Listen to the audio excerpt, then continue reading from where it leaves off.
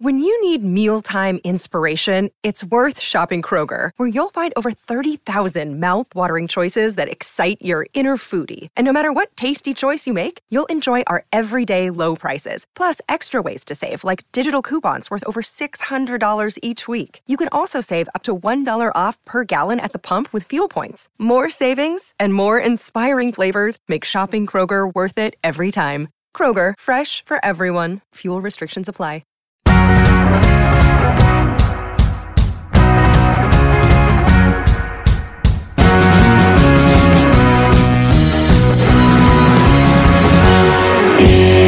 So the first thing I'm going to start off with saying is thank you for joining us on the program. It's my pleasure. Thanks for having me. You grew up in Calgary. What was that like, and are you a Flames fan? Actually, I grew up in a small southern Alberta town called Brooks, Alberta. It's about an hour and a half drive southeast of Calgary, closer to Medicine Hat. And growing up there was a very unique situation because it was a small town of, at the time when I was there, just 10,000 people, and there's very few visible minorities. You know, what made it unique was that I was a kid who, you know, was wearing a turban and ate different food at home, spoke a different language at home, listened to different music with my family, and a lot of differences, more differences almost than there were commonalities amongst my classmates. But I learned early on that it was hockey that was a great icebreaker for me to create friendships and to create a rapport with my classmates and my teachers. And utilizing hockey, my passion for hockey helped me to create that bond with people who I might not have been friends with. And it totally changed that experience for me in that small town. Had it not been for hockey, I think I would have had a much different experience growing up there. Okay, so you just mentioned this hockey as an icebreaker. So did they treat you a little bit differently? Were they curious about the turban and like the certain foods that you ate, or were they kind of accepting to it? I think the questions were something I dealt with on a daily basis. I mean, people were very curious about the differences, such as the turban, or we wear, as practicing Sikhs, we wear a steel bracelet on our wrist to remember the Creator at all times. Just little subtle things like that. There was always questions. You know, my parents taught me to always, to not be confrontational and to be, look at it as an opportunity to teach someone about yourself and what our heritage was. And for me, being a hockey fan, growing up in a family where my older siblings were already hockey fans and we were watching it a lot, and I was kind of immersed in hockey from a very young age. Like a lot of my toys and a lot of my clothes were hockey related, so I was the kid that in the classroom pictures, I'm wearing the Gretzky sweater and that kind of thing. And I think it just made it fun for people. And I noticed that it was easier to create friends amongst my classmates when it had to do with hockey. When I reflect back on it now, I can see that there's so many people who I was friends with that was through hockey, and I don't know how it would have been had I not been such a big fan.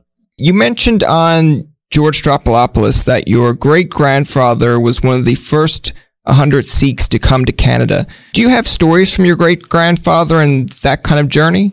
Yeah, so it was obviously a time where it was a big risk to take, spending that many months on a ship to even make it here to Canada. And one of the stories that I've been passed down and you can even gather from looking at historically what was being said by the prime ministers of that time, that it wasn't a very welcoming place. And it's unbelievable to think the night and day difference that it is in Canada from then until now. It seems like a completely different place now that we have these sorts of opportunities. A person like myself is able to be on television, on mainstream, and looking the way I do. But when he came here to Canada, it wasn't very welcoming. The policies that were being spoken about in the federal parliament were about a white Canada and trying to stop any sort of newcomers to be able to come,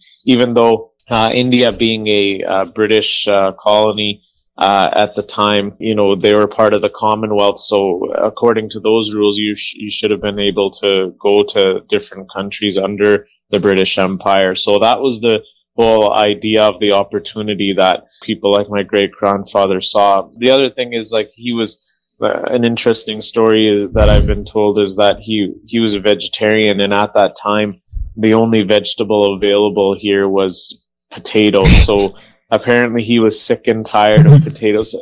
He worked on the railroads and a bunch of things in British Columbia. But after a while, he felt that it was too harsh of an environment for him to stay here. So he took the risk and traveled all the way back to India, and didn't stay here in Canada. My parents then came in the 60s. So it's unbelievable when you reflect back on the early 1900s and where we are today as a country. It's completely the opposite. When you say the term Sikhs, can you explain what that means? Sure. So the Sikh faith is originated from Eastern Asia. India and Pakistan used to be one country before, and so Guru Nanak in 1469 created the Sikh faith. At the time, there was a lot of turmoil between Muslim and Hindu faith, and the Sikh faith was one of peace and harmony, and gender equality. And so at the time, it was very revolutionary, all of the values and the ideas that were brought forth. And so practicing Sikhs, the males wear turbans, and we keep our hair, and we also are vegetarian, and we believe in like a oneness and an openness that, that everybody is equal, and that we're all on just different paths to the same goal. And you feel like in Canada that's a little bit more accepting nowadays?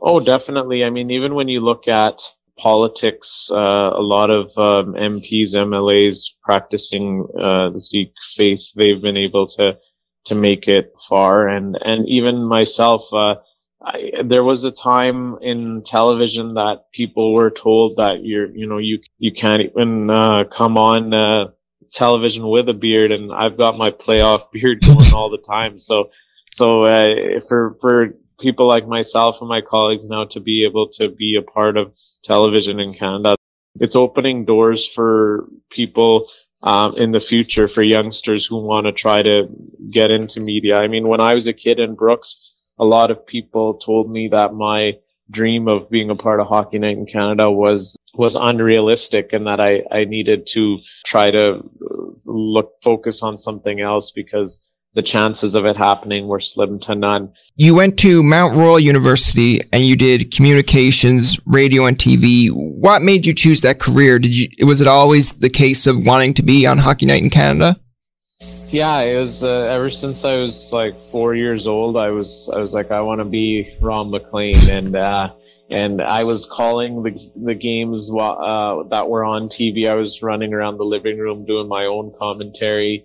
And my parents have got me a Radio Shack kids microphone stand and speaker, and I would host my own NHL awards shows. And, I wasn't put into ice hockey at a young age because we were an immigrant family, and, the priorities are to settle. And I was in a lot of other extracurricular activities on the music side and the cultural side and things, so, which I enjoyed too. So I played a lot of ball hockey instead of ice hockey, but I was just, as my dad, who's a major academic with 7 post-secondary degrees and a PhD, he was worried that I was making my mind into this encyclopedia of hockey. He's like, what are you going to do with it?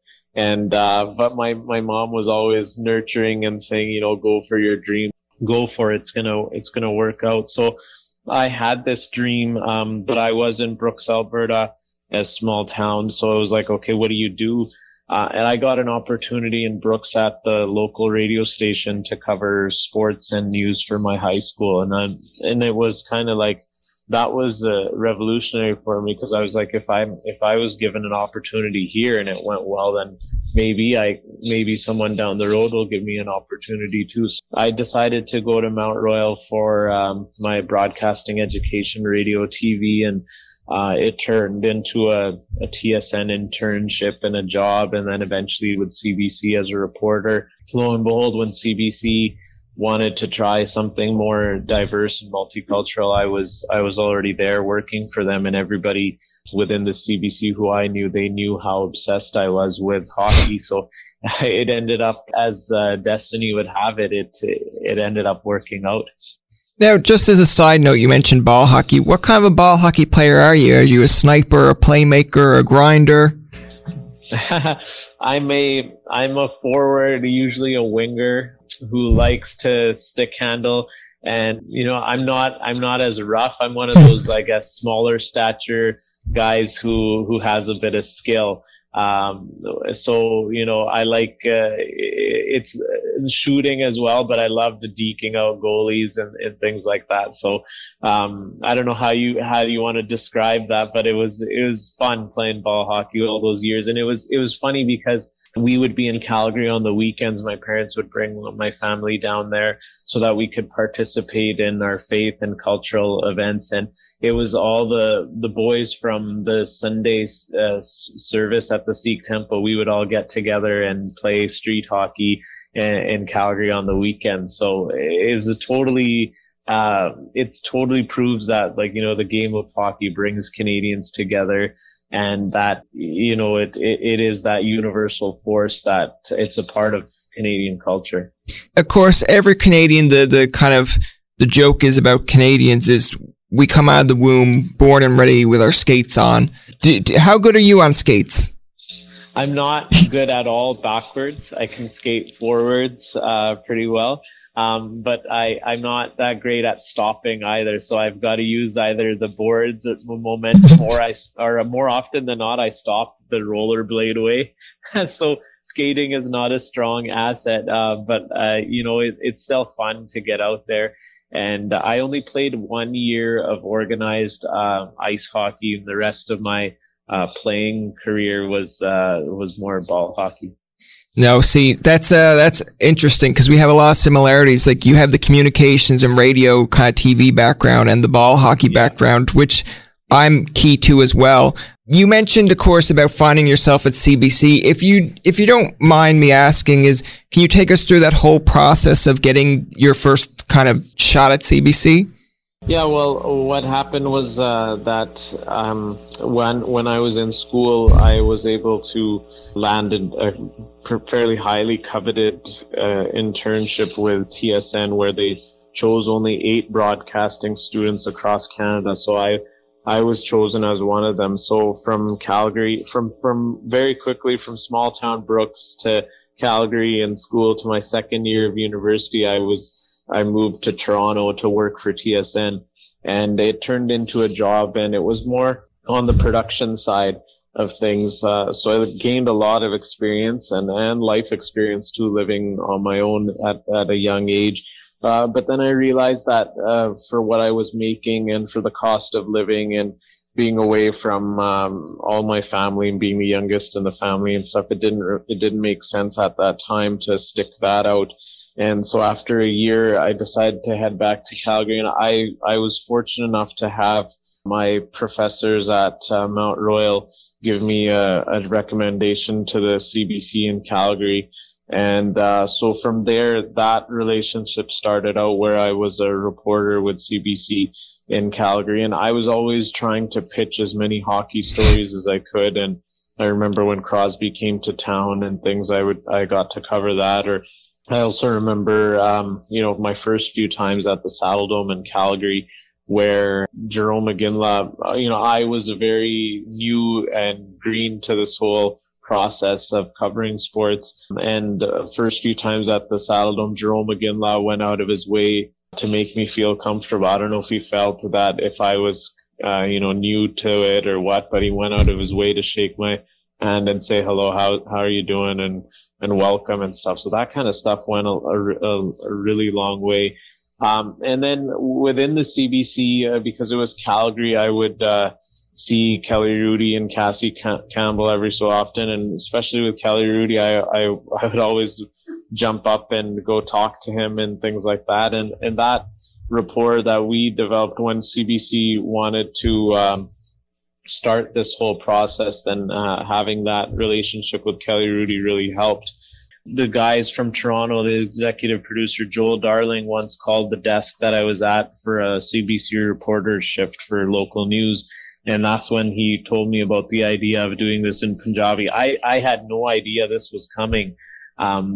First of all, I was like, is this even real? But then really quickly, obviously, I agreed to it, and we were able to call the first time we were ever on the air. It was the Stanley Cup final between Detroit and Pittsburgh in 2008. So the first time when they met 2 years in a row. And that was the first games ever that we called in Punjabi were straight to the Stanley Cup final, but it was a hit with the community and the media attention we got, and it was a great experience. And then afterwards I went home, didn't know what to expect, and we got a call closer to the beginning of the regular season saying that they wanted to do this full time every Saturday night. And so that 2008 is when it started, and here we are today, and things are still going strong. Yeah, exactly. English and Punjabi are different languages. I know like some words can translate into English or French and Spanish, but can you translate some hockey terms for me from English to Punjabi? Yeah, we have a lot of fun with it. I mean, we add some dramatic flair and some humor and masala, as you could say, some spices to it. So I really like, penalty box. We've created it as, I coined it as Sajada Dabba, which then when you translate it back into English, it means box of punishment. So it's more fun, it's more dramatic, and our feedback has been that people really love that kind of stuff. And we have a slap shot, which we didn't have an exact translation of. So we took the slap to the face and made it Chapered shot. So when you think about it, it's a fun term. We made a hybrid term like that, and people in the community just love that stuff. Sportsnet and CBC have been doing a great job at exposing you in the commercials for the network, whether it's showing you doing a community event or showing you doing something of highlighting a volunteer in that community. Do you think this helps people know more about you and the Hockey Night in Punjabi? Definitely. I think that's been tremendous. And I really have to give credit to Chevrolet for seeing the value in doing that in terms of, just helping not only our show, but helping show everyone that Canada is for everyone. Giving me that opportunity has been tremendous. I had the opportunity to travel for the first time to the East Coast, to Nova Scotia. Didn't really know what to expect. I mean, I've heard a lot about how people are friendly there and stuff, but for myself, knowing that there wasn't a large Sikh community there, you don't really know what to expect. But what was amazing to see is that people there knew all about our show. And having done those commercial segments or those community or volunteer videos, people were well aware of those because a lot of Canadians are watching that playoff hockey, and when those segments are airing at that time, a lot of people are watching. So it's been a really tremendous experience to be able to do that, and it really has raised the ball in terms of awareness of who I am, what we're doing, what the show is, and all of that. And the last question here to finish it off is, do you consider yourself an inspiration or role model for others in your shoes? Because I know they had, I'm guessing it was your wife on at one point on these CBC things, and she mentions like, when you go home to your community, you have a lot of the younger audience coming up to you and like saying, I can't believe you made it this far. Now it feels like I can do this as well. I don't consider myself anybody special, but if I am able to open doors for others in the future, then I'm really happy to be able to do that. Not only myself, but my colleagues at Hockey Night Punjabi, when we are able to go out to community events or even talk to schools, kids at school, students, that's when it's been a really rewarding experience to have people come up and say that what you guys have done is really inspiring, and we want to do this when we graduate and that sort of thing. So it's a lot of kids have told us like they never envisioned that with the way they looked, they would even have these sorts of opportunities. And for us to be able to open these doors for them is great. And I just want to also say that my colleagues, Pupinder and Deep, Harp, and our producer Nathan, they all do such a fabulous job. The show where it's at right now, 10 years in, is a night and day huge difference as to where it was when it began. And it's through all of the team's efforts, in especially since our show moved on to Rogers and Omni, the production value, the production quality, the resources we have, the team that we have, everything has gone up. It's a top-notch program now where we're able to provide highlights of other Canadian teams in our pregame and postgame chats and provide just a more well-polished program for our audience. That's going to do it for this episode of Tobin Tonight. Our thanks to Harnarayan Singh for coming on the show. Remember, you can find past, present, and future episodes on TobinTonight.com, Spotify, and iTunes. Follow us on Twitter, like us on Facebook, and leave a comment or two. For Tobin and myself, this is Jacob saying, thanks for listening, and good night.